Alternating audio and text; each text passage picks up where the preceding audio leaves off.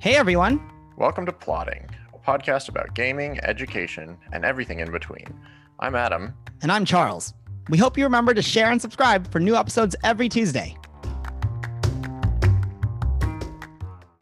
Quick note for the episode ahead. We did originally plan for this to be the first episode, and in fact, it's the first one we recorded. But we decided later that canonically, it'd be episode 2 for our series. Welcome to Plotting with Adam and Charles. Yes. We're off to a great start. Episode 1 here. I'm Charles Coomber, and I'm a middle school teacher who loves games of all types, tabletop RPGs, video games, a lot of virtual reality. Very nice. And I am Adam Campbell Kruger. I'm an instructional designer and game hobbyist as well. Been a dungeon master for Dungeons and Dragons, as well as other RPGs. Love playing tabletop games, video games. And let's get into it. Yeah, thanks so much for being with us. Today's topic, as you know, Adam, is running RPGs for alternative audiences. That's right. And when we talk about alternative audiences, I basically mean not us. If any of you have ever been at an RPG table, you know that it tends to be, you get a lot of very homogenous groups. And if you've also been at an RPG table with someone who has kids, you'll know that those kids would love to get involved a lot of the time. But it's a little bit different to run an RPG for a group of kids than it is to run an RPG for a group of 20-something, 30-something young adults. So that's what we're here to talk about today. Definitely. And like, as far as the kids, I mean, like you said, it's going to vary wildly based on the dynamics. So whether you have like a mixed group of adults and kids or all students, can we start with kids maybe? That's like, I think the number one, I think kids are the number one most requested too. So I think we should just keep going with kids. Yeah. And like, I think a lot of adults kind of shy away from, I don't know, maybe this is just in my local metagame, my local community. A lot of times people see Dungeons & Dragons for like older people. I think it has that like, it feels like it's overcomplicated or that kids will be bored by it or maybe inappropriate themes depending on which module we're talking about. Yeah, there's definitely can be those concerns. I mean, there's other RPG systems that are designed with kids in mind, but the most important thing I think is to have a confident group dynamic and make sure that you establish some good boundaries. Obviously, when you're dealing with kids, you don't want to make them establish those boundaries for themselves, but it's important for any adults involved, whether that's just the dungeon master or game master, or if there are any adult players or adult guests, that everyone is on board with, appropriate topics and themes and where the game's going. Any home rules that have been created to make it a little easier math-wise or otherwise. Yeah, I mean, so I've run a lot of kind of what I have a lot of practice at, shockingly these days, is running like Dungeons & Dragons mostly, but tabletop RPGs for brand new students or kids. And I do teach middle school, so most of mine have been like 11 or 12 or 13 years old, but sometimes younger. I've had as young as like 5th grade from my school in it. And it's like, there's a lot of things that you need to do I feel like, especially with a new group of no one's like really into it and has no experience with tabletop RPGs or gaming. There's like a lot of accommodations that you have to make as a DM. Like you're not like you're playing Dungeons and Dragons or you're playing your tabletop RPG, but you're also like not really. So I agree. I mean, I think flexibility is probably the most important thing for any game master, no matter who you're running the game for. But especially when you're running it for a group, whether it's kids or another, even a group of older adults maybe who haven't tried it out before, or a mixed group, you just need to be flexible. Don't get too bound up in the rules. I think it's right on page 1 or 2 of the player's handbook that says that in the end, all the rules are up to the DM.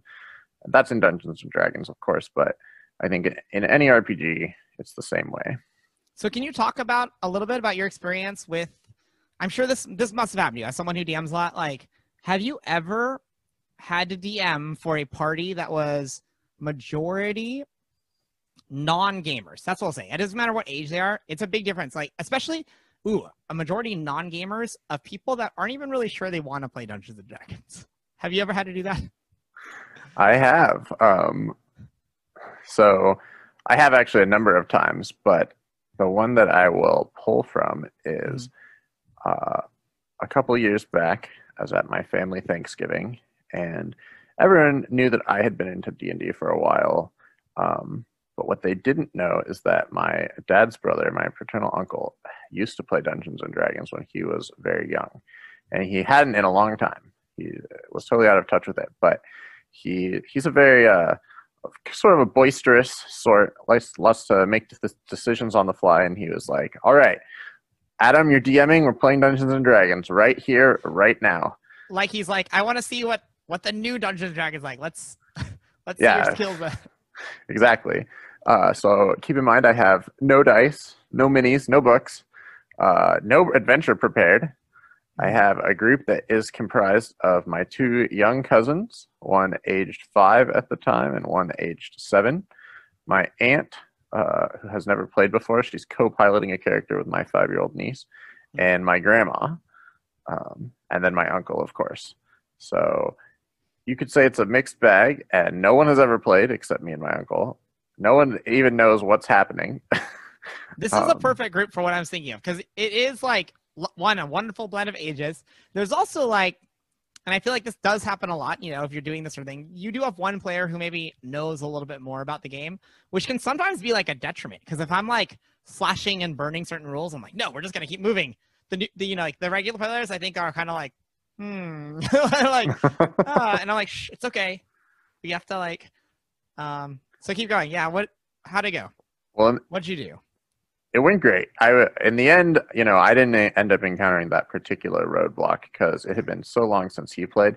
If anything, I would say the big stumbling block he had was sort of topical, given that every other player in the group was a woman or a girl. I don't know if you caught on to that, but yeah. So my two little female cousins, my aunt and my grandma, and him, and so their approaches to various problems and encounters did not tend to be going in hacking and slashing. And as an old school Dungeons and Dragons player, he was very much of the kick down the door, stab the monster, save the princess, find the loot sort of mentality. But you know what? In the end, we ended up having a great game. It was very loose and flowing. Started off in a little seaport town. They had sort of explored the town a little bit, eventually picking up some leads of strange goings on about town, and eventually made their way to a suspicious lighthouse nearby. So you're home brewing this, right? Oh yes, this was all improv. And you're just improvising it as you go. So, yeah.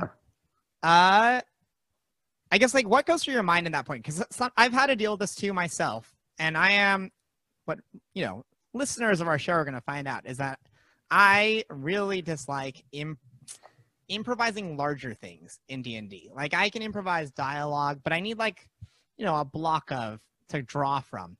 So what goes through I don't know, like how do you have like a stock town that you just drop every new characters in almost all the time? Or how do you address that? Well, when I run things for more D&D oriented groups, I do have a sort of a homebrew world that I tend to use. But in this case, I was just absolutely sort of cribbing it. Every new face or clue was totally improv on the spot. But I think what's really important, and this is actually a tip that I sort of picked up from another RPG system called Dungeon World. It's a little bit more alternative, less mainstream than D&D. Your characters, you either take damage in increments of 1, which is sort of any sort of non-trivial damage, or you die. It's a very narrative-based system. Whoa. And there is someone who's formerly a dungeon master, but they're also a player. It's a very interactively created system, and that's what I really learned from that system is a lot of the times as the DM, just listen to your players, because half the time they're coming up with cleverer ideas than you plotted out or than the module had prepared. And Mhm. if that guess that they had or suspicion ends up coming to pass, that's always a major win for them. Like, no one is ever more excited than when their crazy conspiracy theory that they developed like 3 hours ago turns out to be exactly the solution to the puzzle or the riddle at the end of the game. I love this idea, and I feel like you've actually already laid out several great accommodations or modifications that we've both made when we're dealing with new groups, and I want to like say them straight and like maybe make a list because that'll help me later. So number one, you actually said co-piloting, which is brilliant. I have never, I mean, I guess I've probably done that, but I've never like considered it like formally. So I love the idea of pairing a older adult with a younger kid or an experienced with a new player. I mean, it's a fine line, right? Like you want sometimes new players can check out. They're like, oh, okay, good. That guy will make all the decisions. And I'll just, and you also said, what was a couple more combinations? Oh, the damage. I definitely do that too, by the way. Like a good tip with students is like ignore, or like with new players, like really just ignore, I don't know, modify the damage systems in D&D. Again, we're going to be talking from a place of D&D, at least for this current episode. Although I do want to hear more about Dungeon World. That's a great system. Really fun. Yeah. I also like that, you know, there's that improv rule of like say yes, right? That it sounds like you generally roll with, right? You're like, you know, generally if a player has an idea, lean in that direction. Like allow that conspiracy to be true that they've like laid out. And absolutely I do that. But a thing I tend to do, and I wonder if you do this too. Of course, again, my players generally know that I'm not like pure improvising it. And maybe this is like my like insecurity as a DM, but like I always have to lie about it. Here's like that. I have an adventure manual, right? In any case, or like, you know, I have like my pre-printed out notes. I've done this before. Like I built the world a little bit and they're all printed out and I'm like, oh yes, let me consult the notes. Yeah, as you thought, he was the like it's very important to me like to sell it to at least and I want to know what how you feel about this, but like as a DM, I almost feel like, especially with new players or where kids maybe, it's like I feel like I have an obligation to like I think later you can develop the understanding as like mature game players. You're like, oh, you're the DM. It was you said it, so it becomes true. It's but like for new players, like it almost has like a mystique about it. They're like, whoa, I deduced something that was in the novel, and like you did, you put those puzzle pieces together. So I don't know. How do you feel about that? How do you grapple with it? Well, I mean, first off, checking your notes is, I think, a time-honored strategy of DMs who are buying time to come up with a solution for something that they didn't encounter, didn't have any notes for, the module did not have prepared in any way, shape, or form. That being said, I think it really just depends on your group. But I can definitely see how, especially for, you know, like middle school aged students, I think that's an age where they're starting to shuck off like the rules a little bit, but they also are still more rules bound. They want to feel like they're within the lines, if that makes sense. Well, maybe this is about like a difference between us as players, because actually I think I do that for them because I want that. Like when I'm especially now that like once you're a DM, you know, you have like kind of a meta knowledge about it, especially, and it's unfortunate in some ways. You lose that naivety that I want to have them keep, like that fantasy, like kind of that, like that's a gift, and it shatters. It pops fast the longer you're in, especially if you start becoming a DM yourself. You're like, oh, I see what they're doing. Like you're like, oh, maybe she's like, and then like the DM's like, yeah, she is, and like I understand that becomes real by like the rules of the game when you improvise that, and like the DM agrees, but I don't know, it loses some of its magic to me when I just know it's like, oh, we're in an improv scenario, so kind of whatever I did. But it's like it loses maybe some of the danger or some of the achievement. You don't feel like you've achieved something when you're like, oh, well, you were, unless whatever I did something insane, you would have kind of rolled with it. I can see how that is the case, but I also think that's potentially a difference between the two of us because Mhm. it's funny to me that you said it, it pops fast, like it once you know what's behind the curtain. Whereas for me, I DM most of the time. Um, Again, as longtime listeners of our show will come to know. But when I do get the rare opportunity to play, you know, I it's like everything goes out of my head. I don't even remember what the rules are. The other day, I actually got to play a little bit, and I couldn't even figure out how one of my spells was supposed to work. A spell that I have used hundreds of times when I am a DM, Mhm. but somehow being in the player seat, I was like, "Oh God, what do I do here?" Um, so, yeah, for me, the upper maybe it's just because I treasure that chance to be in the player seat so much after so many years of DMing that I'm like throwing everything I know about the game out the window and just trying to recreate the fresh experience, I guess. But that takes a suspension of disbelief. I think I would hope that I could like fully be in that mindset when I'm a player, but I can't help but like metagame to a degree. Like and like it's a different pleasure. Or a different funness. It's a different like it's still engaging. I'm not saying like, hey, once you learn to DM, stop playing D&D. Like it's actually fun in a different way. That's again without the naivety. You start being able to appreciate, like, wow, that was some great improv by the DM. Like that guy just like not only ran with it, but he or she sold it in a way that like it felt like it's part of the story to begin with. Like, oh, that's like that is impressive. It was like you watch like a really cool, improv show. But again, watching an amazing improv show, we're like, wow, they're back and forth, fantastic. Like she responds so quickly.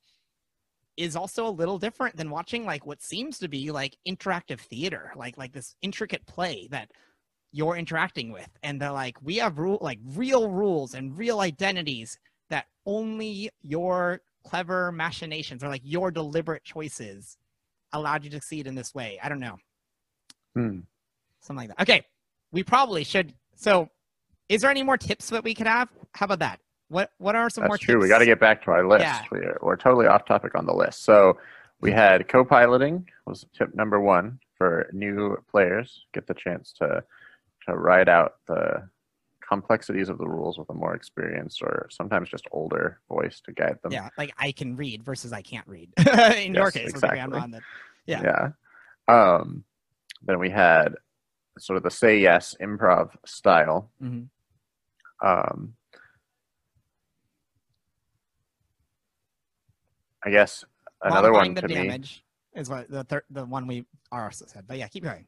Well, yeah, I guess that's what I was sort of circling to anyway, which is just play fast and loose with the rules. Mm-hmm. I understand that that's intimidating, especially for newer DMs. You want to make sure you have everything right, but what matters in the end is that everyone's having a good time. Yeah. Can I say like playing fast, loose the rules? One specific area I tend to do this, and you got to read the room. So this is like it depends on whether I have like kids or people that are like kind of curious about Dungeons and Dragons. Again, that's like mostly my experience. Dungeons and Dragons, and they're like, yeah, I want like the experience. Like I saw it on Stranger Things or on Community or in pop culture, and I have an idea of what it is. And when I want to, even that, I still really cut down. Like very rarely do I not cut down the player creation Mm. section. So I wonder what your thoughts are on this and what you've done in the past. Because do you know what I have actually done a lot of times? And again, these are like because of real life things, like the lunch period or after school club I'm running. We only have so little time. But also, again, it's like, I'm afraid people are gonna leave. They're like, oh, what are you playing? This thing, and I'm like, yeah, you'd like it. Come try this thing out.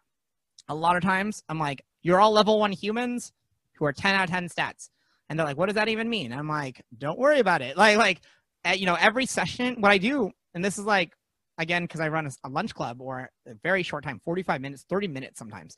And it's like, we'll add one thing to your character sheet every time you show up. So the first time you show up, you're all level 1, level 10 humans. And like, okay, now next time, let's do attribute points. So instead of 10s, here's like, the standard set, 15, 14, 13, 10, divide them. And like, that's fun too, because then they have a weakness and then they have some strengths. But like, I don't know. What have you done anything like that? How did your grandmother make a character? Well, in that case, I just pre-generated them all characters, and I think pre-generating a character is something that I think a lot of is sort of looked down on right now, Is especially in it? like, Oh, okay.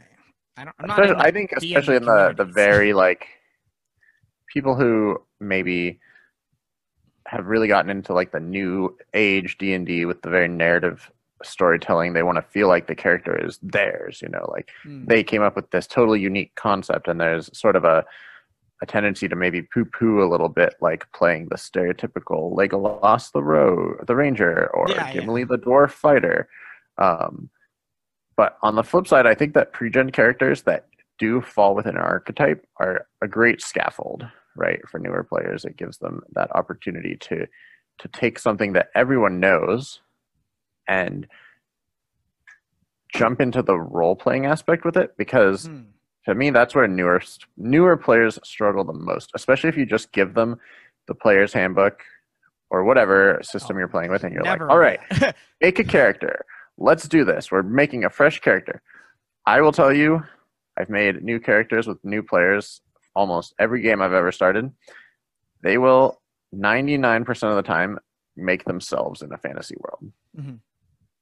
And it will become very hard for them down the road to confront situations that emerge in the fantasy world that they don't feel any real connection to as a person, because it's not something that they would ever confront in real life. Whereas if you give them that little bit of freedom to untether from themselves and say, okay, I am Mirwin, the Elven Ranger, even though it's stereotypical, you know, it can really help. And to me, it's so funny that you say like there's too much on the character sheet. The fifth edition D&D has done such a great job of really slimming that down compared to some of the older editions. For new people, like, come on, you'll love this game. It's a great, like, and I saw it, like, it's almost like an improv or an interactive story. And they're like, yeah, what are all the numbers mean? Why is there 2 numbers for the stats? 12 and a 1? And I'm like, I don't know. Don't overthink it. We're just going to roll. Yeah, I can get behind that for sure. It is interesting to me that you said the level like 0 humans idea. I've always wanted to start a game that way and shied away from it because it seemed so complicated to do it. And maybe that's where I need to let go of the rules a little bit. Yeah, what do you mean? So complicated. You're just like, your level, you have +0 to everything. And then, like, you know, initially at least. I guess it's because, you know, there is no defined system within the rules for how you play that way. And so it's like, well, what if one of them picks up a dagger, the other one picks up a sword? This is like, okay. Let me walk you through. This is good. This good segue into me talking some more. So here, like, hi, welcome to Dungeons and Dragons Club. Oh, you're a shy student who was like referred here by another teacher because it's a good social. I mean, it really is a good social skills group. Hey, so have a seat. Here's your character sheet. It's literally just like tens and all things. And like, or like not even here's your character sheet. It's like, just so you know, they pick their archetype based on their weapons. I'm like, here, pick one of these. You get an item set. And it's literally like bow and arrows, a sword and shield, and a magic staff. You know, like almost like old RPG, like very old school. Like, just pick one of those. We'll run, and that you'll get more stuff from the game. And then First edition D&D when yeah, Elf was a class. like, and a lot of kids are like, okay, I had a sword and shield. I'm like, good, that's all you. And then you have normal clothing. Don't worry about that. Just think fantasy clothing. And then like in the game when I feel like they need stuff, then I'm like, oh, here's like a chest filled with, you know, boots. Good. Too bad no torches. That's a big one. I'm like, oh yeah, you guys don't have torches. Oh, good thing that rack of torches is in the book, because again, I'm lying to them. I'm like, yeah, it was there.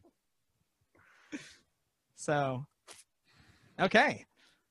Any other tips? Is there any other tips off the top of our heads? Dealing with new players. What's working? You know, I had a great tip pop up, and it's totally gotten away from me. I wrote some down. Oh, you did? Well, wow. We're going to do a segue then. This actually really deals with alternative audiences. This isn't a real segue. Let's say grandma. Let's say students. These are where we're coming from. What do you do when a player is disengaged? Like, how do you have any techniques for that? Do you just let them go? You're like, yeah, be on your phone. I don't care. These 3 are enjoying me. So it's tricky, right? It's and I think a lot of how you're going to handle that is going to depend partly on who it is that's disengaging. It's a little different if it's a grandma compared to, you know, 5-year-old cousin compared to 12-year-old shy student. Yeah. And it's also going to depend on your environment, right? If you know you're running a one shot versus is this trying to get them engaged in a longer term campaign or long running game like that. But to me, I think that's where bringing stuff in off of their character sheet.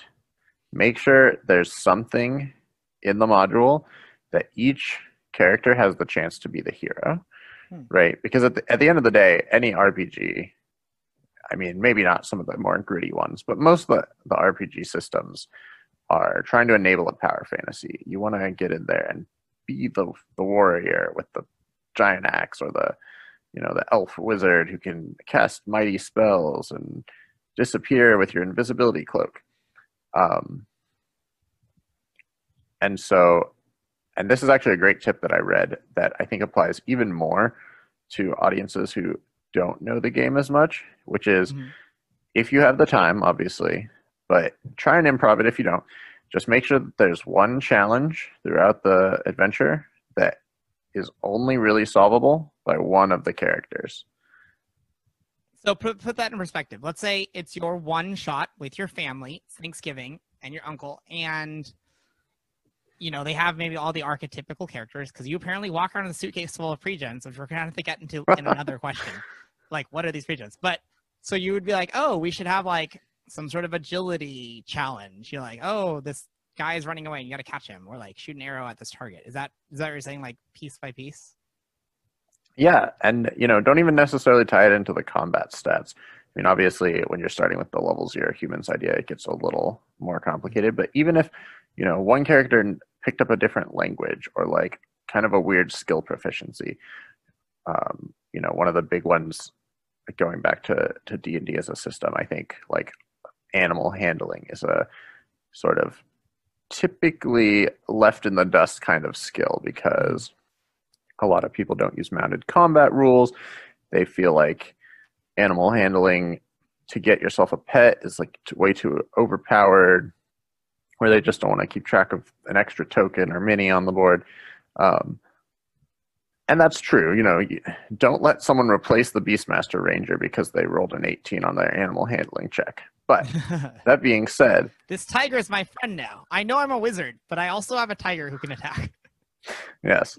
But, if they have animal handling and no one else has animal handling, Otto, you're on a cart and the horses are beginning to be runaway horses. Or, oh no, the thief bolted down that alley and scared the oxen that was pulling a farmer's cart, and now it's blocking the alley. Make an animal handling check to get past it. You have to calm that oxen down.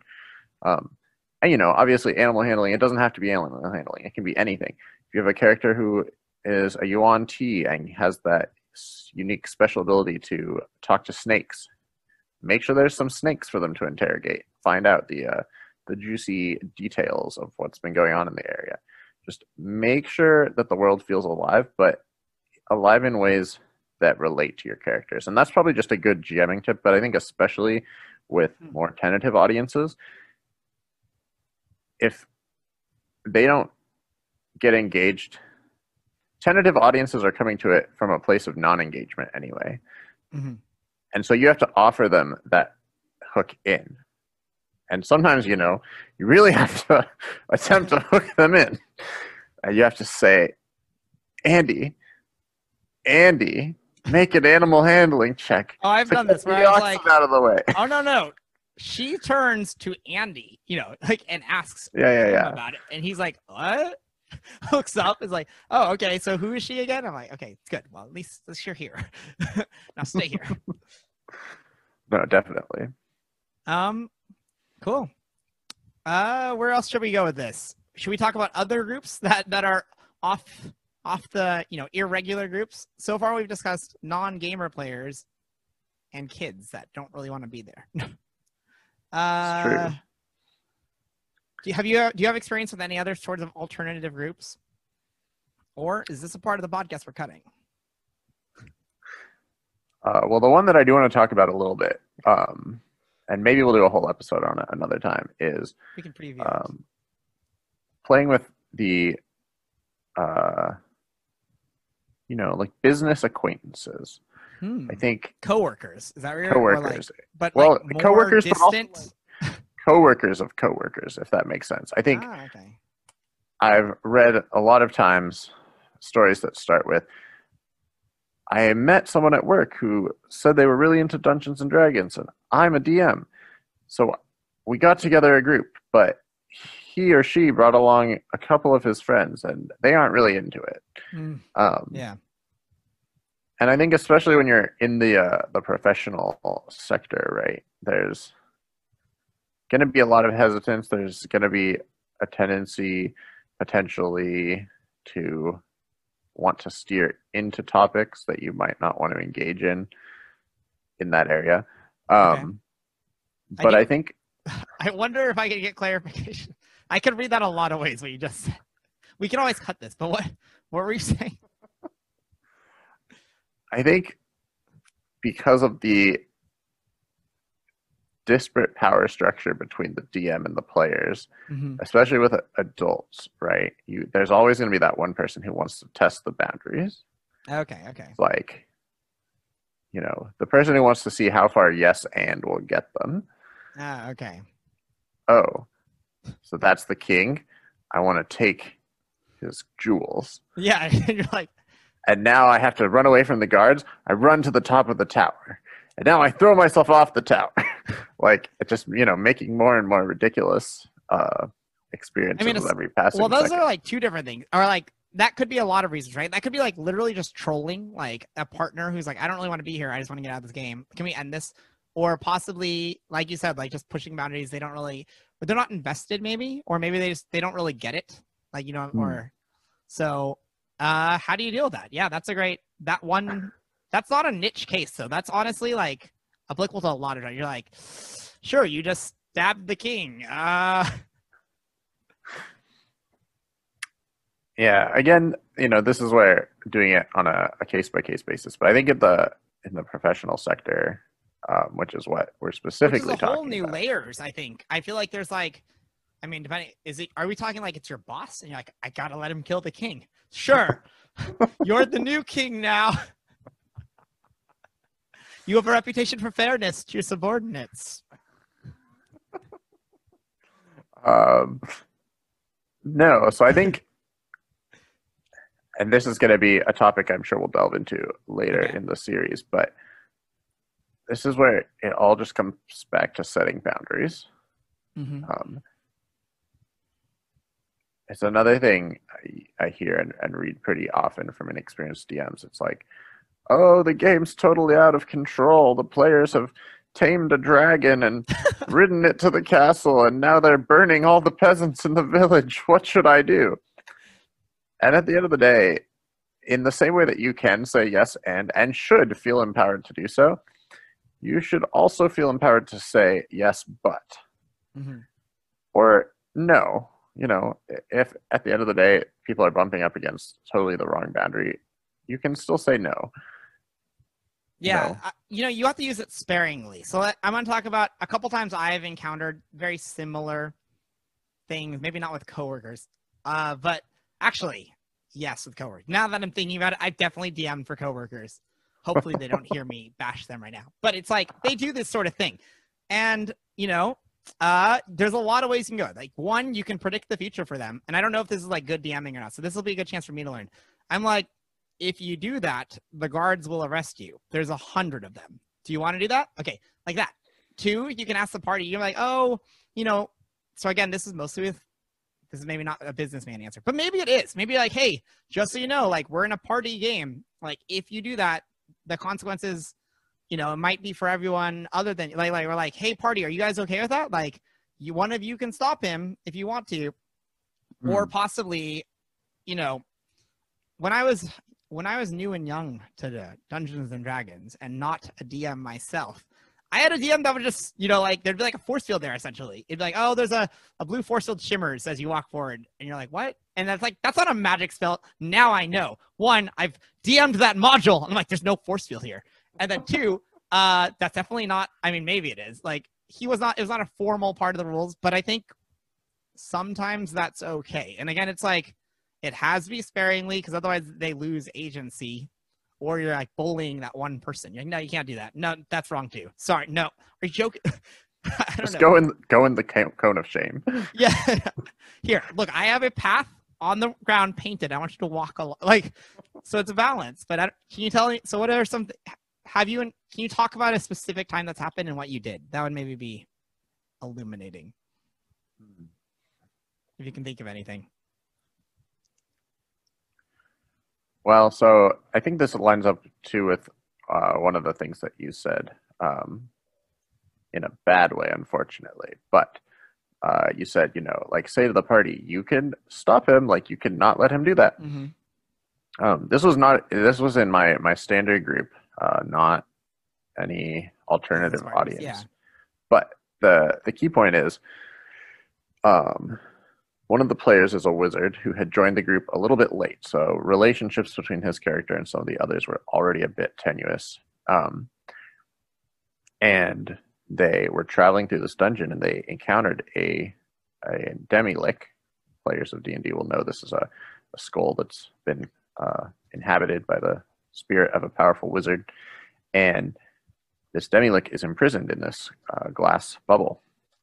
It's basically trapped there to answer questions and serve as a guide to the area. And the rest of the party leaves the room.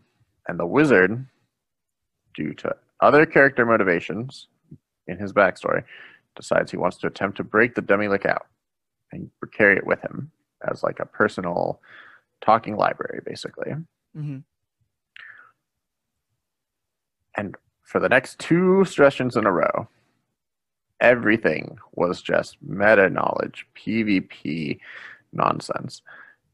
Oh, why are you coming in behind us, Rurik? I had to tie my boot. I look at his boots. Do they seem freshly tied?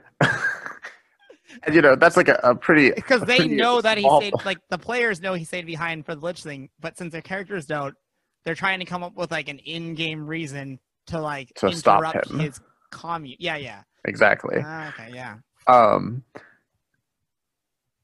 And to me, I'll say at the time I didn't have a good solution. What I ended up actually doing is, after it had been 2 full sessions of this, sort of climaxing in a place where the wizard tried to step away from the party to consult with the skull, and the warlock sent his familiar totally out of character to go and listen in, and then the wizard just randomly fireballed the area where the familiar was. Just to be clear, I always do this. I just there's some 20 faces behind me. I just throw fireballs just in case. I just had to stop the game and say, oh, look, we're going to have to set some boundaries about this because what we're doing is not working. Mm-hmm. Did you retcon it? Were you like time travel? No, we kept moving forward. But we did sort of have, I guess I would call it like a forced scene or railroaded scene. And that is where, jumping back to our last point, sometimes having a scene play out in a certain way without player agency is okay. In this case, what I ended up doing was, I just had the players who were not involved come running over at the sound of the fireball. And unfortunately, the wizard already has the skull out of his bag. Didn't give him a chance to yeah. put it away or anything. Yeah, you did your 6 seconds. Here's what's happening.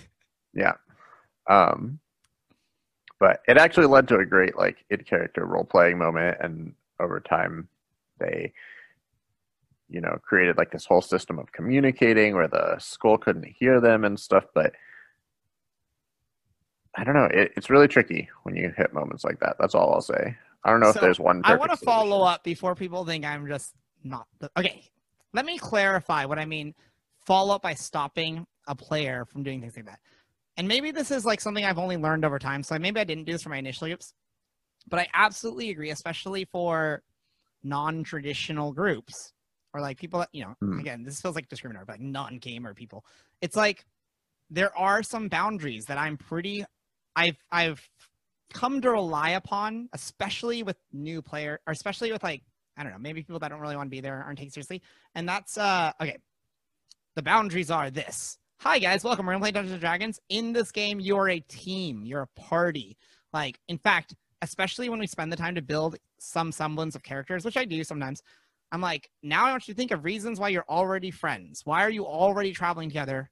And throughout this game, you are expected to work. I'm like, yes, always in Dungeons and Dragons, there's no PvP. Like, again, another like, and later maybe we'd open it up to that if like the group matured. But initially, I'm like, no, you all have to work together. You like all of our goals are generally the same direction. Maybe like, with some 45-degree angles there, but like generally the same direction. And so with that in mind, when I say like, oh, you want to stab the king? I'm like, okay, well, here's like, I am unfortunately going to put this up to a vote because that's going to drastically change the storyline. Because remember, I'm selling it as like, hey, you're new to D&D. It's scary to you. It's got Dungeons, Dragons. Okay, it's like it's an interactive story. It's just like I'm reading a novel and you're Harry Potter and you can do whatever you want. I'm like, it's all there. Like not, but like, I'm like, if that's going to drastically, if you're going to go try to stab Voldemort on page 1, our story's going to be so different, or, page 30, because we're already partway in, since that's going to change the storyline so much, I'm like, we can vote on that. And if they say no, we're just going to veto it, unfortunately. Like, I want to give you agency, but we're in a team story. All of us are main characters in the same novel. I don't know. Yeah, I do think creating that team sentiment is so challenging, but so important. And I've experimented with a few different systems over the years. I've had players have to come up with one other character in the party that they know. Like a bond, yeah. Yeah. Sort of similar to the bond system that's already in place with your backstory and yeah, but that could be like your teddy bear that you carry around. So it's true, yeah. Another one that I haven't gotten to try, but I read about recently, is coming up with 3 rumors about your character: 1 true, 1 exaggerated, and 1 that's totally false. And then you release those to the other players, and it creates sort of this semblance of bonding right off the start, because it's almost like playing 2 truths and a lie as your icebreaker game at the beginning of a new class or with a group of people who have never met before. I think it's a similar idea. I haven't gotten to try it though, because I think it gives them a really natural, again, scaffold for new people that are new, even gaming people, like professional players. It gives you something to like already work off on improvising with that character, right? Like you're like, oh, you're in a tavern. What are you guys going to talk to each other about? And they're like, nice sword. Like, I don't know, like, but now they have like rumors going to, and they're like, hey, I heard you also fought at the Battle of whatever. Like, yeah. And then sort of related to that one is one that I've been using a lot recently with a couple of my groups that I quite like. And it's just basically starting with a warm-up.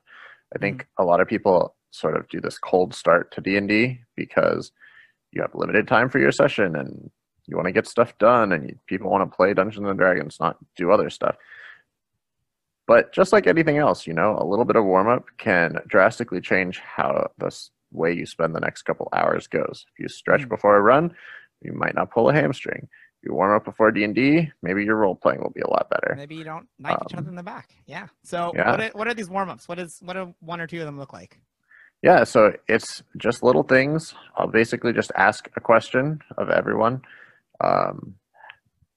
Basic team bonding kind of stuff. What's your character's favorite food? What is your greatest fear? And, not that they know these things in character, but taking the time to make something up, even if it's something small.